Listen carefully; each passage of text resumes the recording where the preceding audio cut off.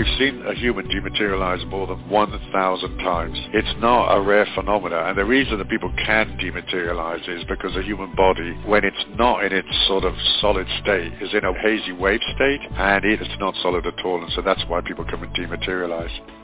So this non-solid being is sitting on... Next on News for the Soul, it's time for the Whole Health Initiative with Dr. Holly. With more degrees than a thermometer, Dr. Holly's PhDs include psychology, natural medicine, herbal medicine, nutrition, and Ayurveda. She's a scientist, professional speaker, and the author of over 20 books. She also sees and works with energy, and she's here to help you achieve complete optimum health. Please welcome Dr. Holly back to News for the Soul. Hi, everybody, and welcome to November the 30th. Holy cow. We've got a full program today, so I hope you're having fun. I've already sent the articles to Nicole, so hopefully they're already up if you want to follow along on the articles. We started, I think, back several months ago, going through the alphabet. So for instance, for the letter A, we chose arthritis. For the letter B, we looked at the brain. For C, we looked at cancer. D, we looked at diabetes and depression, 2 different weeks. E, we looked at eczema and various skin rashes. F, we looked at fibromyalgia and other arthritic conditions. And today we're going to deal with G. So I forgot that I was doing that because I was actually doing it for 2 other programs. And one had to stop for a month, and the other one had to stop for 2 weeks. And it's like, okay, we got going again. But in the meantime, I'd forgotten we were doing this. So I thought, okay, we're back to the letter G, or I think we left off at G. So for G, we're going to look at gout, which is, yes, an arthritic condition, but we're going to focus on gout today. I've had umpteen people come in with gout lately. So let's figure out what it is, how to deal with it, how to eliminate it. Like I said, it is considered a form of arthritis, and it's caused by high levels of uric acid. Now, if these high levels aren't resolved in the body, then we can have kidney stones and or gout. So what increases the uric acid in the body? Well, it's a diet high in purine foods. So what the heck does that mean? Foods that are high in purines include sweetbreads, various seafood like anchovies and sardines, herrings, mackerel, mussels, smelt, and scallops. The only ones I'll eat out of those are scallops, and that's it. Oh, anchovies. I'll have anchovies in a Caesar salad. The rest, smoked sardines I do like. Most of those things I don't. Organ meats, like liver, hearts, brain, kidney, beef kidneys in particular. I always suggest you don't eat liver.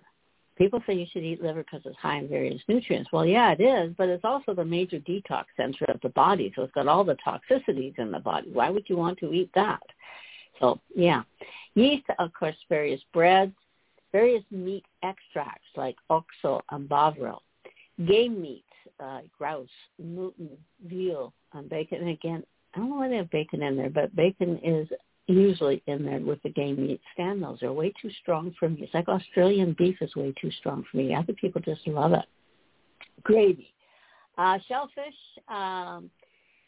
we've already said a few of them, but while shellfish are high in purines, it's important to keep your fish, okay? So make sure you keep that fish in your diet. Fish, of course, we've talked an awful lot about how salmon isn't as great as it used to be. It used to be always suggested for the high omega-3s. So we eat instead the steelhead trouts, which is I don't know why they called it the trout. It's a salmon family. It's just in the fresh water rather than the salt water. And the reason we've been avoiding the saltwater salmon is because the radiation is still being dumped out of Japan that we identified in 2011 anyways. So your fish is really good for you. Your fatty fish are terrific for you, but rather than salmon, we eat steelhead trout. Fat. Foods high in fats are associated with an increased risk.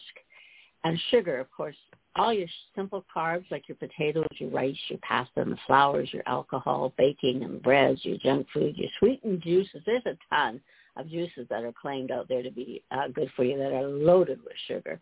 And fruit juices in and of themselves can be upwards of 300% the normal amount of sugar found in that fruit. So with the sugary drinks, check your labels. With the juices, make sure it's unsweetened and not sweetened with aspartame or any of the other synthetic chemicals. Now, aspartame will change to formaldehyde in the body. That's why we don't like the aspartame. That's why it's now, I think there's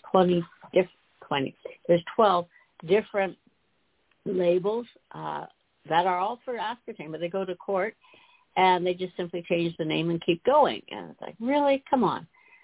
But we know the food industry is not the healthiest industry out there. And they work hand in hand with the pharmaceutical industry, which is an interesting association. Even fruit high in fructose sugars are high and can be associated with gout. They spike the fructose, or rather the fructose spikes in the liver, and that can cause issues and actually can lead to gout. But it's because of these foods that it used to be referred to as the rich man's syndrome. Lots of high meat products, lots of heavy sugars, lots of baking and sweets and what have you, and that was considered rich man's diet, and rich men were typically the ones that suffered from gout. So what are the symptoms of gout? Well, they're usually sudden attacks. It's usually intense pain, and it's usually in a joint. The most common is the big toe, but it can also be found in the ankles, knees, elbows, wrists, and fingers. Now, I'm going to take a little aside from this because I woke up one night, this is maybe 20 years ago, and my ring finger, which had a ring on it, you could watch it. It was just growing tremendously fast and hurt like you know what. I thought, holy shoot, what the heck do I do? This was long before I became a doctor of natural medicine, so more than 20 years ago, I guess. Anyways, I was on my own. I had to get up and get dressed with my left hand because it was my right hand that was causing the problem. Get down to the hospital. Of course, I'm sitting in the hospital in the emergency ward at 3 a.m. for 2 hours before they could look at me, and they just suddenly decided it was gout. And they said, oh, well, you know, you already have on your file, you have fibromyalgia, you have osteoarthritis, rheumatoid arthritis, so you have a high risk factor for gout. I said, I understand that. I got rid of all that other stuff, and I don't eat a high purine diet. I happen to know what it was at the time. Would you please take that for my uric acid? Well, if I remember correctly, uric acid has to be over 350 for it to be considered gout. Mine was down at 240. I said, it's not gout. So even if you get one of these issues, make sure that they don't just jump to an assumption, that they actually test your uric acid. I obviously didn't have gout, and they had to keep testing for something else. I don't even remember what it was. I remember they had to cut off the ring, and that really bothered me. But it was like, if I don't cut it off, I'm going to lose the finger. So I did cut off the ring. However, you can have issues that can be easily misdiagnosed. Again, I always come back to there's 300 to 400 different symptoms, but there's over, even just with medical, with the Western medical system, there's over 12,000 different diseases, disorders, dysfunctions. And then we have on top of that all the medical toxicities, nutrient deficiencies, et cetera, that we identify with real medicine. So anytime that you're given a diagnosis, make sure that you get the blood work or whatever is necessary to confirm that, yes, that is it. For instance, I'll just take another aside here, cancer. I've had people come into my clinic and say, well, they were diagnosed with cancer. And I said, well, can you send me the lab test? Well, what do you mean? I never had a lab test. You're not allowed to diagnose it with cancer unless you've actually had a biopsy taken from that, quote, tumor and put it in through a laboratory testing to confirm it's cancer. If I did that, they could sue me. And yet you will believe how many doctors, MDs, will identify that it's cancer when it hasn't even been tested yet. Like that, this is craziness.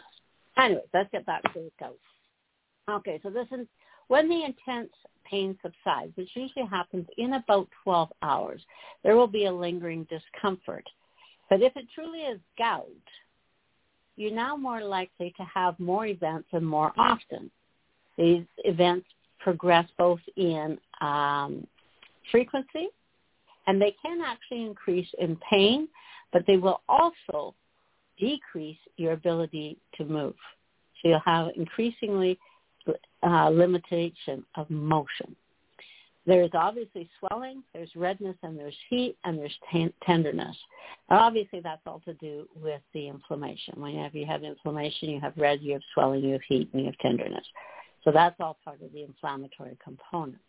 But again, once you've had an attack, if it's a true gout attack, if you don't deal with the issue, your body's going to have those gout attacks more and more often. So make sure you deal with the issue, get it down in your body. So if the buds are high in purines, and purines are known to cause uric acid, which is the gout, then you want to obviously eliminate those foods. But you'll also want to eliminate foods like salmon, trout, haddock, turkey, partridge, a partridge in a pear tree. We're getting close to that. It's almost Christmas. Goose, pheasant, and kidney products from different animals. So what you do want to eat in moderation is your vegetables like asparagus,